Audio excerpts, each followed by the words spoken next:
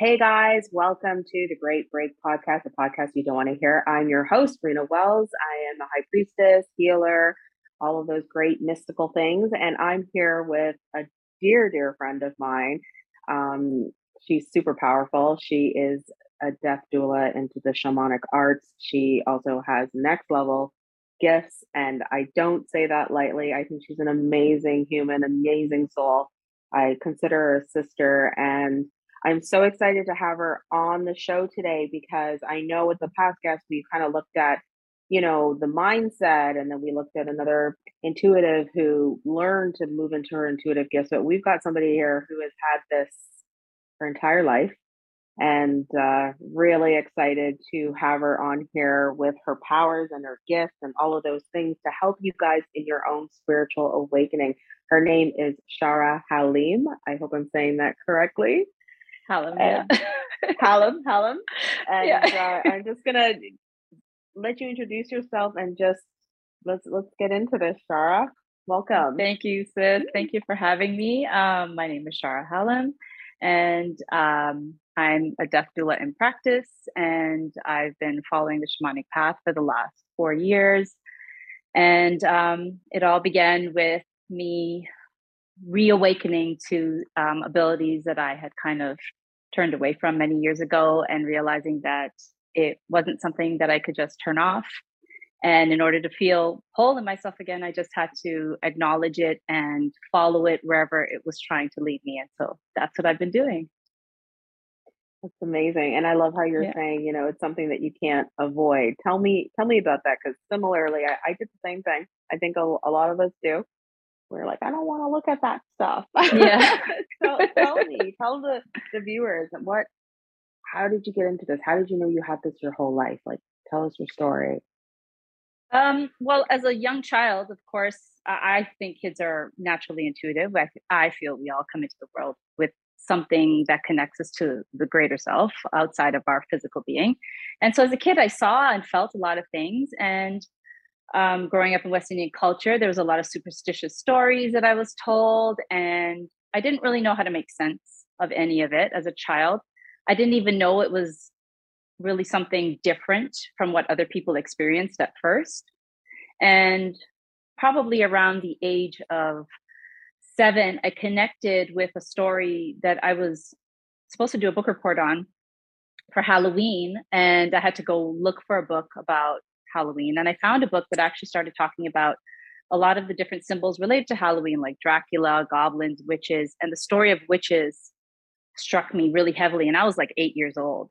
And I guess what struck me was it was telling the reasoning of why women were called witches. And it talked a lot about Salem witch trials. And it hurt my heart at such a young age to know this reality of this history. And I immediately felt like I had some sort of connection to it as a child. But of course, with the superstitious upbringing, I didn't I didn't feel comfortable also admitting to myself why that connection was there. So I guess when I was 13, I got into a car accident. And after that accident, I started seeing things a lot more obviously. I started knowing things before they would happen. And about a year before the accident, there was a bit of a lead up. I had had a premonition about something that came true, very detailed. And that was the moment at like around 12 years of age where I realized, oh no, I can do these things. And it was literally an oh no, because I didn't know how to make it real for the life, for the world that I was living and being Mhm. taught about. And at 13, after I got into that accident, it just became a lot more obvious, and I couldn't avoid what I was seeing anymore. I couldn't avoid things I heard. And for a long time, I just quietly kept it. But every now and again, I would share with people what I would see. There were definitely people in my family who I think saw that something had shifted in me. And I would say things that would make them realize I could do certain things. But I still had such a discomfort with it. And I wouldn't fully admit to it. And then I just decided at about 19 years of age, I couldn't I couldn't move through life like that. I had to basically shut it down. And I started living this very practical, analytical, data, factual lifestyle of that's not real. It's coincidence. It's just exhaustion. Um, these things aren't true. And I would just look for the fact based explanations for the things that was still happening to me. And that's how I lived my life for about 20 years. And I want to say it about 4 years ago, 5 years ago, um, something happened, and it's like somebody flicked a switch on and pulled the switch plate out of the wall so that I couldn't take it off anymore. And things just started to flow right back in with a rush. And I was becoming sick. Like I started to have physical issues. And I just started to look for different ways to explain it until I finally realized going to the doctor and getting these checkups and doing all these things was not helping any of it. And finally, it ended up being looking for a spiritual context to throw back into it because I could sense it all along. I was just turning away from it, which is interestingly how I found you. I started just my initiation, my self initiation into it was I bought a tarot deck and I had nothing. I had no idea how to read tarot, but I just wanted some kind of answers, and this is the only way I felt I could get answers without involving other people. So I bought this deck and I'm trying to understand how to read it, and I have no idea how to read it. And I just slowly started teaching myself with the tarot deck and picking it up quite naturally. And one of the things I would do is I would look at the YouTube videos and see how other readers read to give myself a little bit of extra context. And one day I came across you, and there was a reading that you had done. And I was like, is she reading me? Because it was so spot on. Yeah. I was a bit in shock. And then I looked at your bio at the bottom and I was like, oh, wait, you're right in the city? Like it was kind of like kismet. And so that's when I booked my first reading with you. And that's how it sort of just kept expanding from that moment forward, where I had opened up to allowing it in, I guess is the best way to put it. Right. And that's fascinating, Char, because we mirror a lot in our own experiences. So I mean, as you're telling me this, right, and I've heard it before, it just reminds me of my own story. But I want our viewers to understand too, what exactly is this that you were seeing, like prior to your closing everything off? What was it that you were experiencing exactly? I know you're talking about energies and things. Is it just a feeling? Are you seeing things? Are things touching you? Or, and then when you reawoke again and it came rushing in, what what is that like? What is that experience like? What exactly are you seeing? What's the tangibility there that you're experiencing? Well, as a young girl, it was definitely seeing energies around me move. And Okay. my parents, they divorced when I was a young child, and they separated years before that. But they struggled a lot in their marriage. And one of the first things I remember seeing was the energy that would evolve around them when they would butt heads. I felt like I used to say to myself, I wonder why it's always going to rain whenever my parents have an argument. It felt like everything grew dim, and I would see the dimness actually move around. I would see it move off of them, Wow. and I would feel it touch me. And it's kind of a visually and emotionally is something that you don't know how to logic even as a Right. child, and I was about 3 when this started happening. But I started noticing a lot in my environment, the same sort of things. I would see people, I would say, hey, I would, question who that person was, or I would question something that moved in front of me, and the people around me would be like, what are you talking about? And I started to slowly understand, without it actually being fully conversed about, that I was seeing something that other people weren't exactly seeing. Sometimes it would be a full voice saying something to me, and sometimes it was premonitions. I think one of the earliest things I realized I was able to do was premonition death in others, or an oncoming death. And the first time that happened was about the year before the car accident that I was in. The person that died in our accident, I knew, and I was being told a year before that they were going to go. And I was really upset. I was really angry. I'm like, why are you telling me Right. that? And a part of me just felt like something was wrong with me, because in my Yeah. mind, I was like, why would you say that? And when I was young, my grandfather used to say to me, don't ever think a bad thought or else you bring it to life. So in my head, when this thought started coming through, I was like, stop it, because I don't want that. And I couldn't even understand how it would happen. This person was a very young person. It made no sense to me. And when I got into that accident, when I woke up in the hospital, I knew they weren't there, but they didn't tell me for another 3 days that the person had died in the accident. Mm. So it was very much being able to see certain things. After the accident, I actually just started seeing people around me. Like they were showing up. They weren't fully detailed visibly, but I could see the figures of people all the time in certain rooms, connected to certain people. And that's when I kind of fully acknowledged that this was a thing that was a part of who I was. And I kind of did my best to work with it as best as I could at that age, which was to speak, I guess, mentally to those things, ask them to leave me alone, really, was what I was trying to do. Right.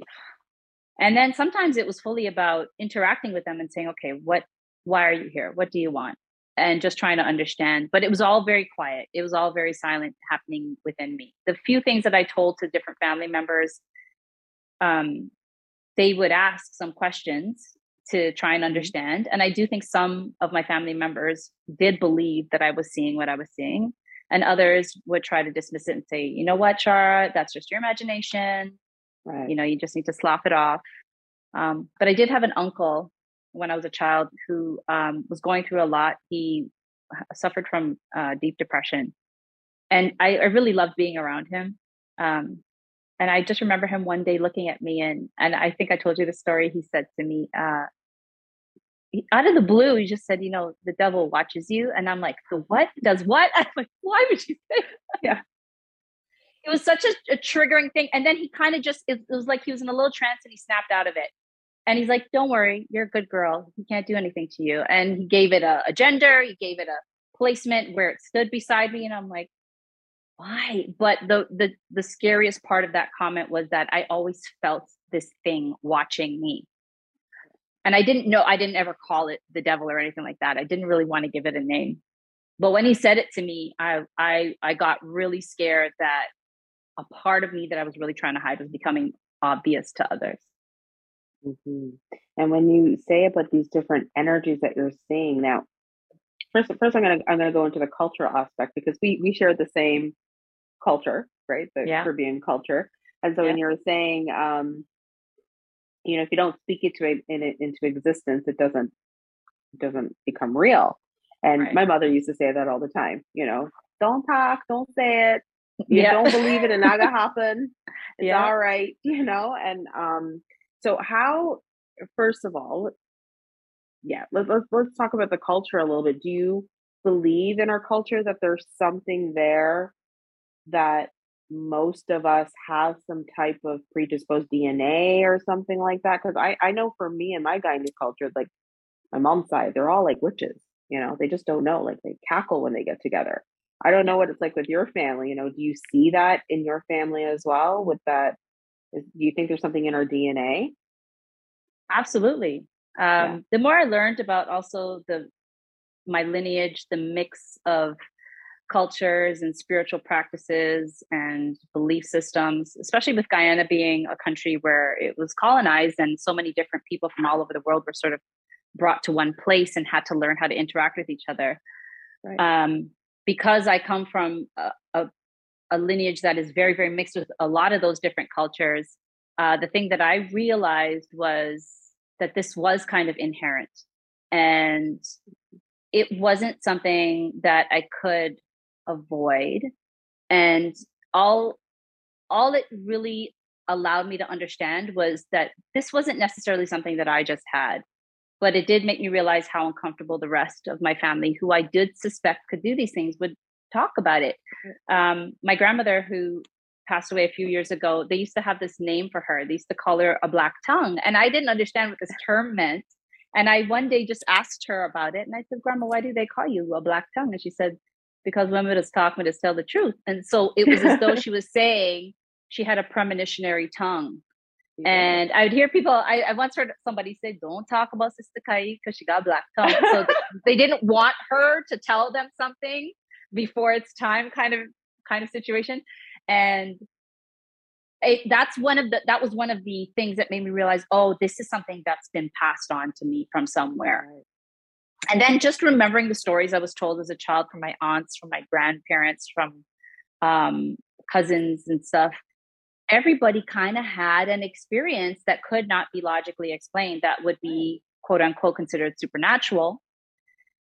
And but they would tell the story and then pretend it never happened, but these Right. stories were consistent. Right. So I do think the lineage inherently did know itself through everybody and through me, and that I got it from somewhere. Absolutely, 100%. I agree. That's why I think we're sisters. We even kind of like dressed alike today without even Yeah, knowing. yeah, Like the psychic thing going on. But yeah, I also wanted to bring up in regards to that, like with our culture and whatnot. I know it may seem a little, different for those who are not in the Caribbean culture, right? In North America and who really are just waking up to this kind of energy right now. There's a lot of stuff in the Caribbean that can be somewhat dark, and we hear about that too. They talk about black magic and dark work and spell work and things like that. Now, I know I've never really had an issue with the dark. It's always come at me that I've had to kind of spirit just kind of threw me in there. God just kind of threw me in there that I had to learn how to deal with it right away. Like there was no like easing into it. And I know similarly you've had some experiences as well. And yeah. so I would love to hear how you link that with our culture, with the darkness of that. Do you and how you're able to work in the shadows, like how you're able to sorry, I'm getting messages here and I'm trying to shoo them away. Okay. Um, how you're able to, yeah, what you see and how that's linked to your culture and just kind of flow with that because I think it would be interesting for others to hear um, who don't have those experiences and they're also afraid of opening up because of these Right, darker things too, right? right.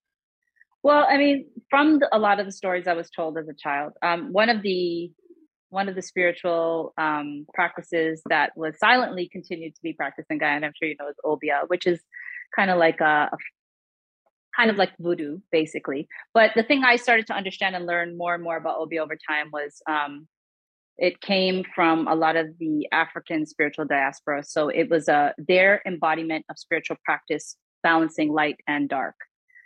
So from my understanding, it was an acknowledgement of dark energy being as active and as present in their life as light energy and high what we would call high vibrational energy. But Obia was considered more of like a demonic voodoo dark practice. And I'm not sure I believe that that's entirely what Obia was about because with colonization and Christianization, of course, took over in Guyana as well. Mm-hmm. Um, those beliefs were re-explained to a lot of those cultures as something else other than what they were taught it was. And I guess, when something is changing around you so heavily, a part of you has to find a way to integrate it. So I think some of the belief systems about obia um, got reintegrated as a type of spiritual work or practice that was only for the dark or for these heavier vibrational energies that people felt really adverse to acknowledging once Christianity really started to settle in and become a part of the major belief system. So for me, I had an inkling as a child when I'd hear these stories that there wasn't an entire truth about how this type of practice was being explained, especially in the sense that some of my family would talk about other people who kind of went to Obia people in Guyana to have certain things done for them. And I'm like, well, if you think it's so dark, why would you ever Right. do it? So a part of me started to understand it was just something that maybe as culture evolved over time, as things changed, people found uh, people found more hidden ways to be able to still acknowledge it. And that's the way I looked at it growing up. This was just another type of practice that had a very specific understanding of the teaching that I truly wanted to understand more for myself as well.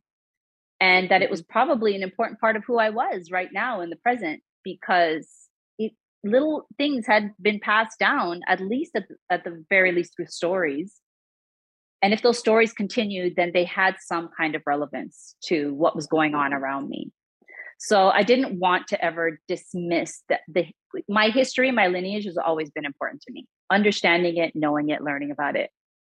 So even if it was darker or heavier and explained to me in that way, I still wanted to know. I still wanted to understand. And I think one of the reasons was it gave me context for why I was the way I was, why I was able to do the things I was able to do.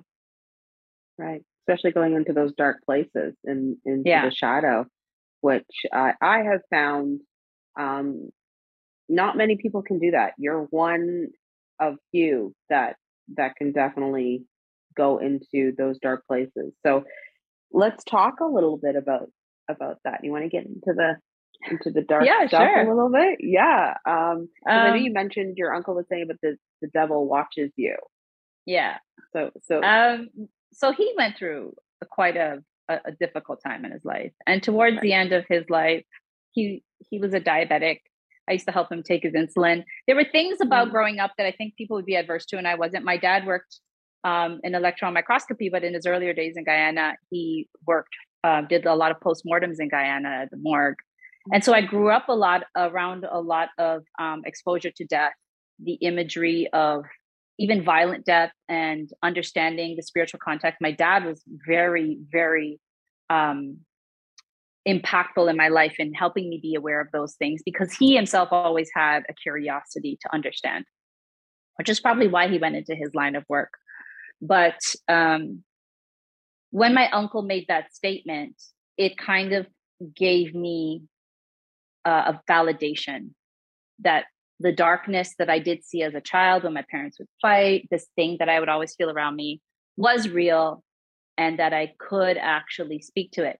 And a part of my, journey, and what I think has inherently affected my experience, was I was abused as a child mm, by family members, and I didn't know how to understand those things without feeling a sense of anger and just mhm. distaste, a visceral disconnect with everything around me. And something about the dark energies that I acknowledged gave me a better understanding of how to work with it, as opposed to letting it do something else to my psychology of how to interact with people in the world.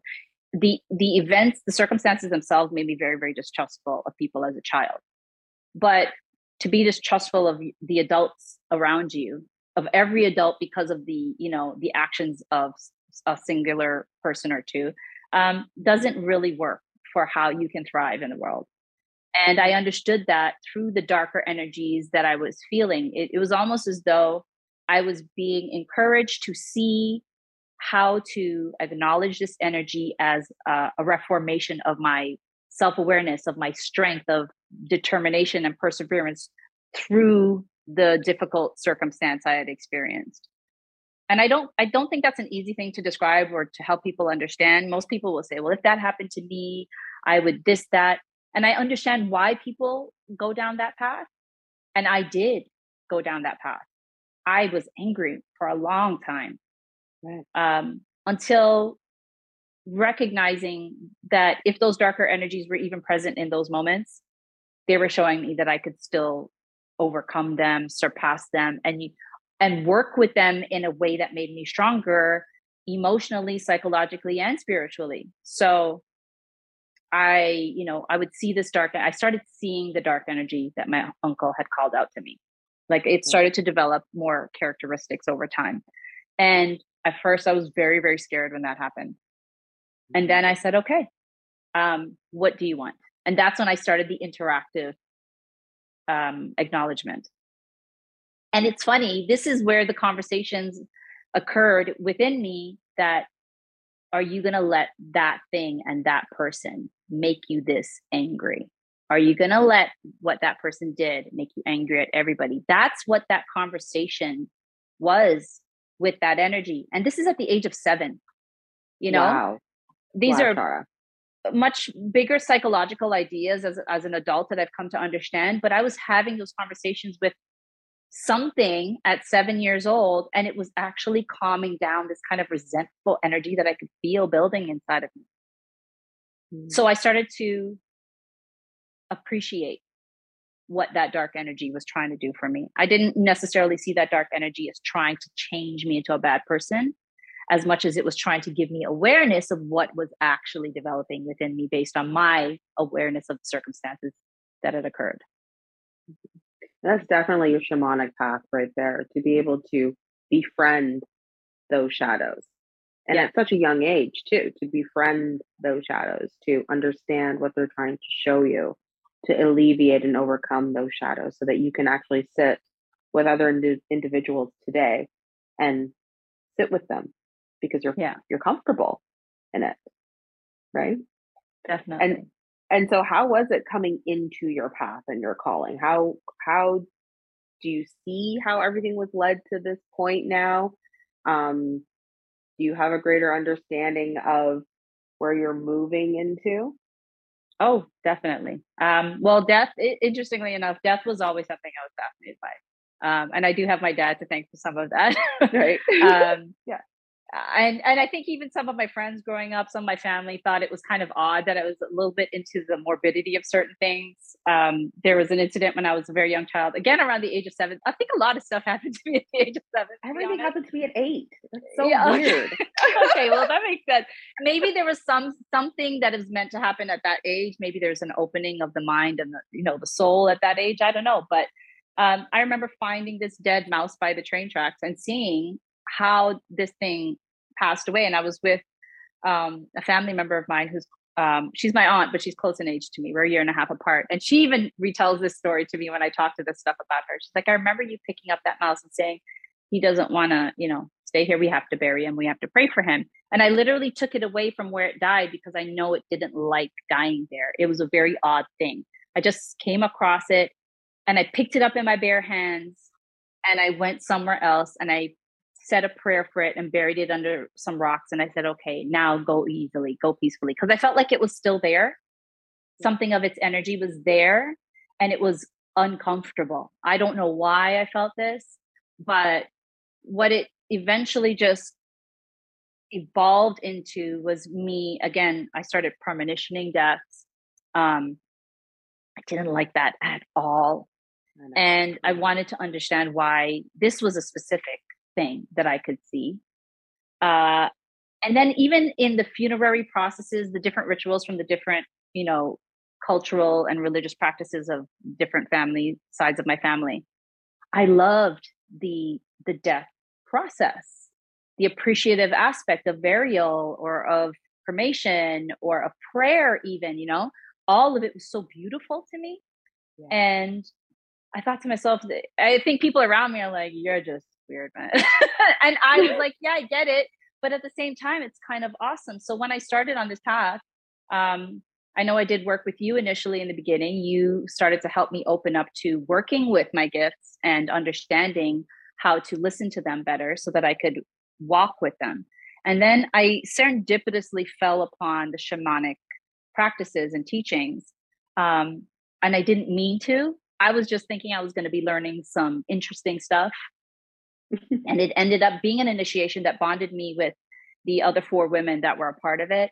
And throughout that, it was a 4-month process. And throughout that initiation, my bucko who initiated me said to me, Shar, I think you are meant to work in the underworld. I think your energy is for darker energy. And I looked at her kind of oddly and she's like, I think you know how to do that. She said, I see a past life. And you had told me this as well. She said, I see a past life where you helped people transition out of this one and to the next, or the next phase of what the soul's journey was. And you had said that to me as well about a life that you felt that you saw me having done this work. And I was like, okay. And it made sense, but I just didn't know how to practically make it something to work with. And Right. slowly after the shamanism, I ended up going into a mediumship program to learn how to work with my mediumship gifts. And the woman that I worked with, my mentor there, she said to me, you'd probably make a great death doula. And I said, what is that? And she explained to me what death doulaship was and the similarity, between a midwife doula birthing and death. It's basically one offers support to transition into the world, one Right. offers support to transition out. And that just made absolute sense to me because, ironically, about a year before I worked with this medium, I was looking up trying to become a doula, a birthing doula. Interesting. And then COVID hit and nothing made sense. So I did this. I thought about it for about a year, and then I connected with the mentor who I'm currently working with.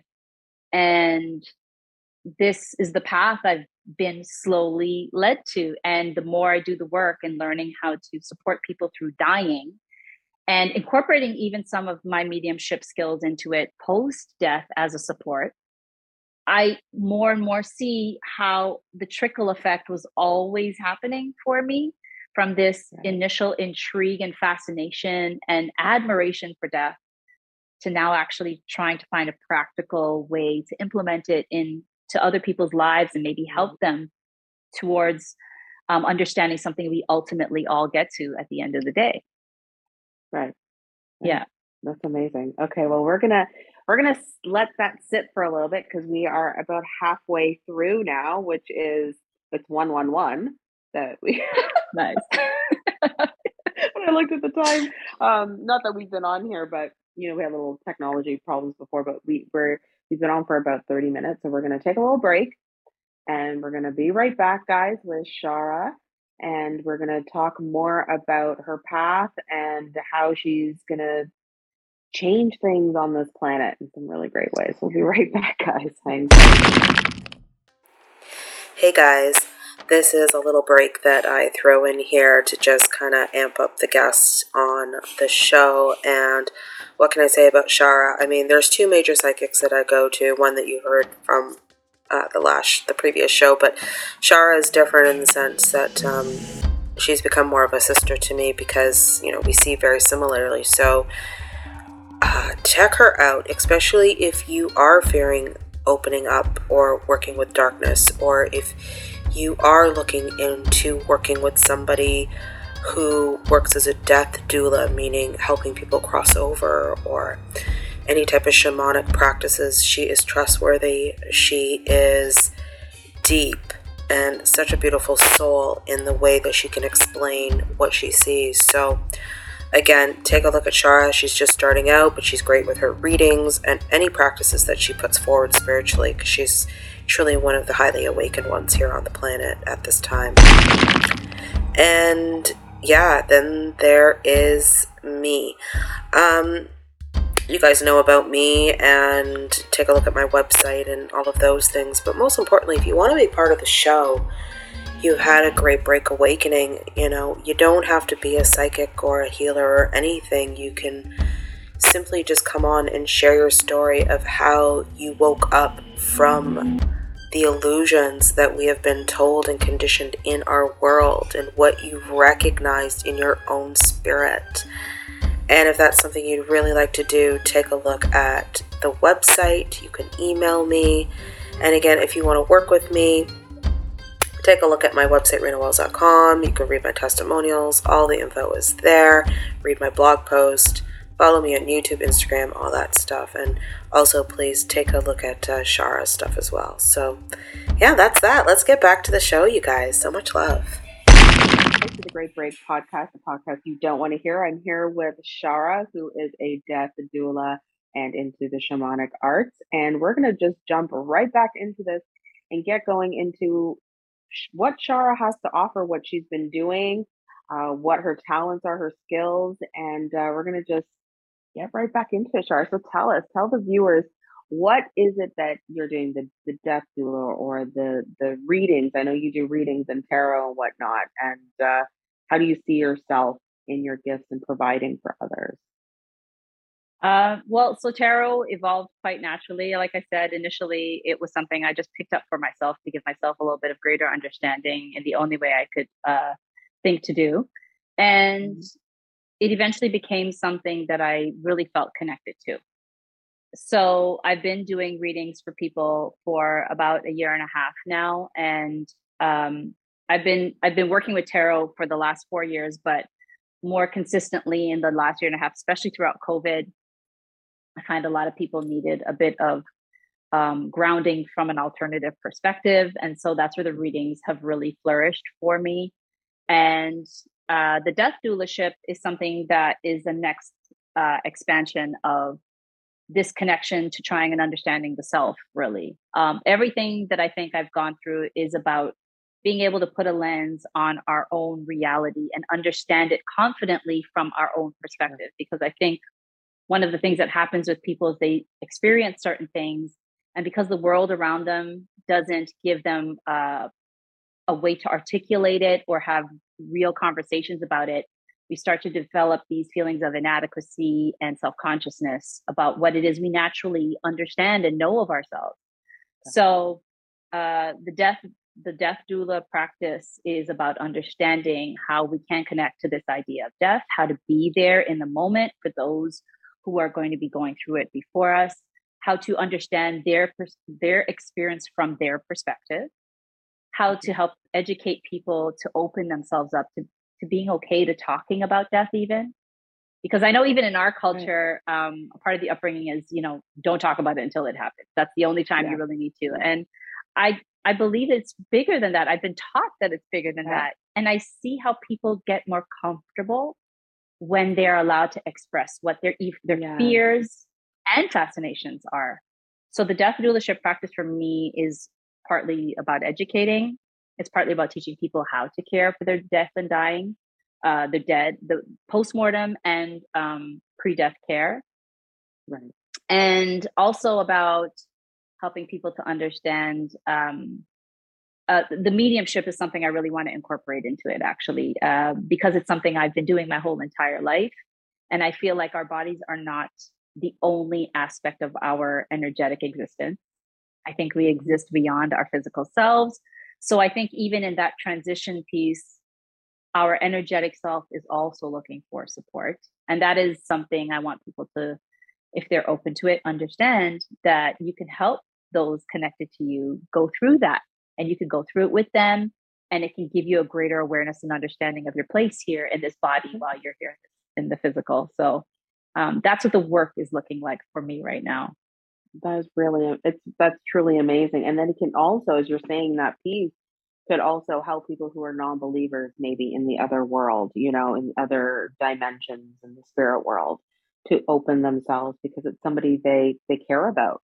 That, right. And that ease to talk about, oh, I dreamt about grandma last night, or I dreamt about, oh, she's talking to me, and making that okay, which I think is amazing. And like you said, this has been ingrained in you for, this is how you were born. This is how you were made. And it's interesting because I see other, people come into, through their own awakening process, they come into mediumship, or they come into psychic readings and tarot readings and the mysticism and even shamanism and whatnot, through a learning process, whereas you didn't really have to learn, and where do you see that changing in our world with, those that come from a genetically based gift, that Right. it's been, and I believe we all have these gifts on some levels, but there are certain DNAs, I believe, like yourself, can go into some really, otherworldly and dense areas that are only reserved for those that have practiced in that lineage, for quite some time. So tell Right. me what you think about that, and about um, the gifts that you've been bestowed through your lineage, and how you see that being incorporated in your work. So I do believe everybody has something intuitive that they come into this world with. Like I said, I don't think we are just our physical selves. So I think we all have something. But there are definitely cultures and ethnic groups who've opened themselves up more expansively to that awareness. And I think you see that in indigenous tribes, in ancient African tribes, and even ancient European tribes. There was an inherent awareness and acknowledgement of their connection to the self outside of the physical self. You can see this through archaeological digs and the type of ritual practices and tools they left behind. I think when certain people know what their lineage is already, there's already some sort of genetic inherent understanding of where they come from and how much bigger the picture of existence is and their place in it. Right. So I think there are people who maybe automatically have that connection, and it's the world as we, at least in North America, know it, it conditions us to not necessarily depend on those older practices or beliefs because right. It doesn't work with this current system of, do and get things done and always be striving for the next goal, the next attainment. It's a bit of a disconnect with this greater understanding that I am finding a lot of people around me who know what their lineage is, their older ancestral lineage. They're feeling this disconnect on a very base cellular level, and they don't understand why. I've definitely met people who they feel bad that they don't know their mother tongue, for example, even though generations of their family have been here speaking English, or they feel a sense of self-consciousness over the fact that they don't like the foods of their ethnic background, right? Or the rituals and spiritual practices that they know their grandparents or whatever practice, they feel like they don't have that full understanding because they themselves haven't been encouraged or taught to practice it. So the fact that some people have that inherent awareness that they are disconnected tells me that there is a want to reconnect. There's a desire. Definitely. And I think it's important to allow people to feel comfortable in that awareness. I don't think you should ever feel disconnected from a part of yourself that knows it belongs to something else, even if everything around you is telling you to go in a different direction. A big part of even being self-aware and being spiritual, whichever way you like to term it, label it, is acknowledging that what you feel is real. And it's very much real because it is meant to tell you something that you need to learn for yourself and about yourself. So a lot of the work that I'm doing, a lot of my own development of my abilities and acknowledgement of my skills has been about reconnecting to this part of myself that's kind of always existed. And I just didn't have any foundation or basis to dive into it as much as I wanted to. And so I think a part of this path is me carving that way for myself to reconnect. And in doing that, I'm finding more and more people that also want to do that, which is so amazing and awesome. It makes you feel less alone than you initially did. And it makes me just understand that we all have a connective understanding of these things, regardless of whether we talk about them or not. So the more that I can open up to it and talk about it, the more I give other people the permission to do that for themselves as well. Well, I can say that you have definitely helped me with my own, Guyanese culture and the Caribbean culture, because I grew up very, in the system. And I remember, loving Indian music and dancing when I was a kid. And my mom would say, as I got older, listen to the Indian, good chutney music. What's wrong with you? And I'm like, and I pushed that aside so I could fit in to the system. And like you said, it's that disconnect that we continuously long for. And I truly believe I probably wouldn't have met you until I reconnected to that piece of myself. So thank you. Thank you for that. Yeah, definitely. And I'm seeing that a lot as well with people reconnecting to their ancestry line, reconnecting to their gifts, and then realizing that they do have otherworldly talents and things like that. So talk to me about some of your otherworldly talents and how you are serving humanity in that regard. Okay, so I do think mediumship is one of the major tell us a good story about a mediumship. Let's go into some details. Okay. Let's see. What can I go into? Everyone wants a good ghost story, a little jumpy good story. Ghost story. Okay. I'm trying to think.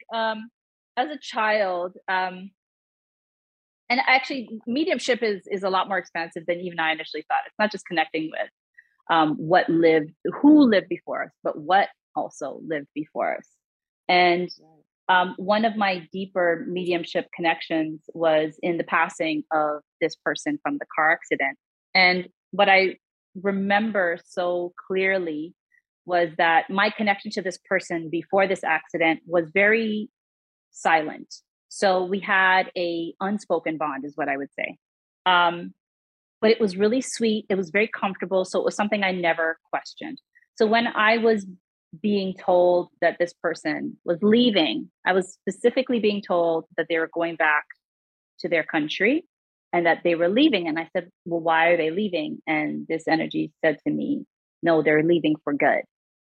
And I slowly started to understand that they were dying. And I was very, very angry. So for a year, I silently lived hearing this over and over again. This person is going back to their country. Wow. And they're dying. And I just was like, that makes absolutely no sense. There's no reason for this person to die. So I went on this family vacation that I used to go on every year. And this particular year, every time we went down to see this family in the States, they would always throw these parties. It was just a good time the entire time we were there. And one night they were throwing a party for this individual because it was their birthday. And I had my first premonition play itself out in real time with this individual that night. I basically saw an interaction with them occur. And in my head, I was 12, they had just turned 19. I was 12 and I was thinking to myself, this is ridiculous, because it literally plays like a little movie reel in the mind, right?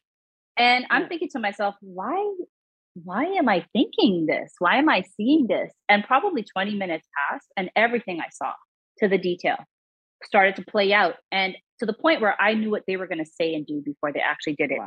And this overwhelming fear built up in me. And it was right after that vacation when I came home where I started hearing that they were leaving and they were going to die. And because this premonition came true that night, and then I came back home and started hearing it, a part of me couldn't deny that what I was being told was true, but I was really angry. I did not want it to be true. So when I went down the following year and I saw this person was fully alive, healthy and thriving, I'm like, yes, you're fine. Right. It's just me. I'm delusional. And we were there for about a week and a half, going on 2 weeks. And one night, I used to take this vacation with my aunt and uncle. They allowed all of us, the younger group of kids, to go out without adult supervision because the two older kids were, he at that point had just turned 20 and his girlfriend was 17. And so they were in charge of us. His girlfriend is actually my uncle's niece. She's the family link. We went, we had a good time. We went mini golfing. And on the way home, when we were getting back in the car, one of the people that was also there, one of the cousins, these aren't blood cousins related. Right. I knew he had a crush on me, and he and the other cousin were fighting about who should sit in the middle back seat of the car. And I thought to myself, well, if I say to him, maybe I'll take the back seat or you take the back seat, maybe this argument will come to a close, because people always kind of would say in front of me, oh, you know, he has a crush on you. So I just turned to him and I said, hey, could you sit in the middle seat? That way I'll sit beside you on one side and she sits beside you on the other side. And at the very last minute, this was probably like a 1-minute conversation. He took the middle seat, and I was actually going to take the middle seat. I just wanted to see if he would change his mind as quickly because I asked. When he took the middle seat, we got into the car right away and we drove, and we got into a major, major car accident. And he survived because he was a bit of a thicker guy, and he got caught between the two front seats. He got stuck there. I was all of maybe 82 pounds soaking wet at that age. So if I had been in that middle seat, I would have gone flying out. You would have been gone. The windshield or head first into the dashboard. They said the reason he survived was because he got stuck.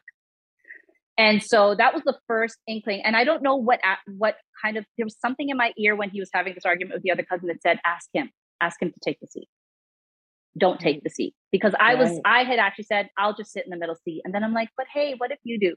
So it was like this voice, there's always somebody there saying, no, this is what you got to do. And then when I woke up in the car, I was going in and out of consciousness. And every time I went I blacked out. I was in this dark space. And I know people talk about the white light, the tunnel. That's not what I envisioned or saw. I was Right. seeing a space where I was being given choices. And I had to decide which way to go, but I wasn't afraid when I was blacked out in this space. I was like, what am I doing here? And every time I woke up again, I was in the car and I realized that our driver, I'm like, he's leaving. In the car, I'm sitting there. My face is banged up. My jaw literally broke and fell on my shoulder. Wow. And, but I could see him. It's almost like I could see him leaving, the driver. And every time I went back to this dark space, these choices I was being given, I was closer to one choice than I was to the other two. And I was hearing this grinding noise every time I blacked out. And when I finally woke up, probably the third time, I realized the grinding noise was the jaws of life trying to pull us out of the car. But every time I woke up, I was closer and closer to the jaws of life. I was being pulled back into my body every single time, even though I was seeing these other two kind of options of where to go and what to do. So it was like an interesting thing. And I didn't know how to articulate that to anybody, but that's where I was going in and out. And then when I woke up, again, fully, I was in the ER. I was on a board and I knew he wasn't there anymore, our driver. I could feel that he was gone. And I blacked out again. And when I woke up again, my aunt and uncle were there. And I asked them name by name, each person in the car, where is this person? Where's that person? Where's that person? They told me each hospital, each one was at. And when I got to his name, they said, he's fine. It's okay. I need you to go back and rest. Because I was still waiting to be assessed. And for the next 2 days, I asked for each one of them by name. And every time they got to him, they're like, he's fine. And a part of me really wanted to believe that he was fine, that maybe he survived everything. But I was like, I know you're lying. And on the third day, when I woke up in the hospital and I asked, they said, Shar, he died in the accident. And today his body's on a plane back to his country. And so everything I'd been hearing the year before was true. He was going back to his country and he was leaving and he was dying. And that was like, for me, in terms of mediumship, that was the moment I realized that somebody was informing me for the last year and a half about what I was going to have to address at some point. And I remember when my aunt finally said he was on a plane, his body was on the way back. I'm like, why did you tell me that? I didn't want to know, but I think the reason I was told it beforehand is because I had to have my jaw wired shut. And I'm a very anxiety-ridden person. I think I was being prepped so that I wouldn't go into a heavy state of panic when I did finally find out. And I cried not because he was gone, but because I already knew he was gone. I was crying for myself and for him. I was crying that this was something I was being given full awareness of, that there was something there telling me. And in the hospital, a little girl came into my room, and I've asked everybody about this little girl. She came when nobody else was around. Everybody that looked at me in the hospital, my face was so banged up. I was so swollen. I did not have my face. And everybody I could see when they looked at me had this like little pullback from what I looked like. And I woke up one day and this little girl was looking at me. And she was like, I was waiting for you to wake up. She had no reaction to my face. And I said, what? I was high on morphine too. So I'm like, wow. And she's like, do you want to go play? And I was like, I don't think I can. She's like, are you sure? And I said, she asked me my name. I said, what's your name? What are you doing here? She's like, I'm sick. I think she said she had cancer or something. She's like, and I had to come back. And I was like, okay. And so she left the room and she came back to see me one other time. And I asked the nurse in my room, I said, who's the little girl? And she's like, what little girl? I said, she was in the room. And I was like, why did they just let this little girl run around in all these rooms? But this is a children's hospital as well, right? So there are kids everywhere. And she's like, I don't know what little girl you're talking about. She's like, maybe one of the kids came out of their rooms. They came into your room. I'm like, okay. I said, she asked me to go play with her outside. And the nurse said to me, oh, there's a play area you can go to if you want. I didn't know anything about this hospital. I was so out of it. And I was like, okay. And she's like, I don't know what little girl you're talking about. So then I asked like my aunt, my uncle, I'm like, do you see this little girl running around? And they're like, I don't know who you're talking about. So I don't know if this little girl is real or not. But the more I thought about it as time went by, I feel like she was somebody else who that was her last place. And it wasn't the fact that she was there and nobody else saw her. It was the fact that when I woke up, she was just staring at me, at like saying, and she literally said, I was waiting for you to wake up. Right. And those words have like stuck in my head. Like, wake up, girl. Wake up. Yeah. See it. And so she's always been like a part of that realization. And I think she was one of the first very, very clear energies that I feel like I saw that was telling me what was coming now. So that's my little ghost story. I can't prove or disprove that she was actually there, unfortunately, to validate it, but I don't feel like she was physically there for anybody else to see. I think she told you about the playground. You would have known about that, right? Things that nobody was telling me about, and I was like, okay. And just the way she kind of looked at me without fear. Right. When everybody else, every time I looked in people's faces, I could see in their eyes how sad they were at what I looked like. It was scary.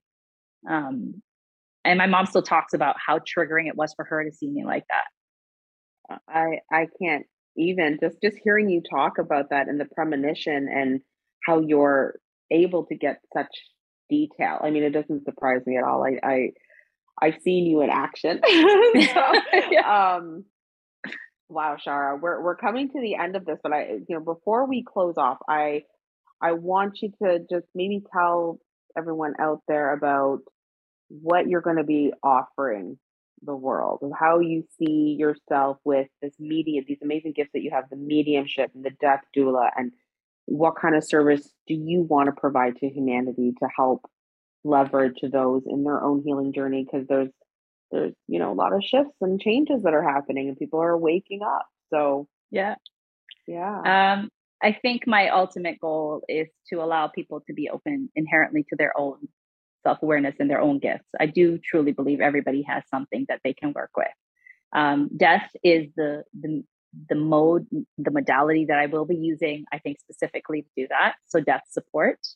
And tarot reading for me is also a very foundational basis to helping people get a bit of a broader perspective of self. The one thing I think that's great about tarot is not that it's me telling somebody something that they don't know. It's me offering information to them that they do know, but maybe they haven't been given permission or they haven't allowed themselves the permission to be aware of. So these are the two ways that I think I want to help everybody to understand what they innately have to offer to the connectedness of everybody. I really do believe in this greater sense of love and connection. I know it sounds like a light and love, No, but it's good. But really, I think we disconnect because we first disconnect from ourselves, and that's where our disconnections happen with everybody else from the planet. I've changed the way I look at how I eat, how I treat insects outside, my connection to earth. I told you before, I used to be allergic to the sun. I used to break out in rashes to grass. Oh, yeah. Yeah, it was you who forced me to go lay in the grass, lie in the sun. And you said, breathe everything you're afraid of back to Gaia, breathe it back into the earth. And I have not had allergic reactions since that day 4 years ago, which is mind blowing to me. So I think we all have this inherent, innate connection to our planet and to each other. And I just want to help people open up to themselves and understanding how they can interact with that. And I think that's where we start to come together again, and all these things happening around us can finally fall away, and they never made sense to begin with. That's it. Yeah. That's what I want to offer. That's amazing, Shara. You're such a beautiful soul. I'm so blessed to know you. I love you too. And the craziness and our own reflection, how we mirror things and all of that. Like such a sacred connection. I'm so honored that you came on the podcast today. Thank you. I'm honored to be invited. Always. Oh yeah, you're gonna be back for sure. We're gonna.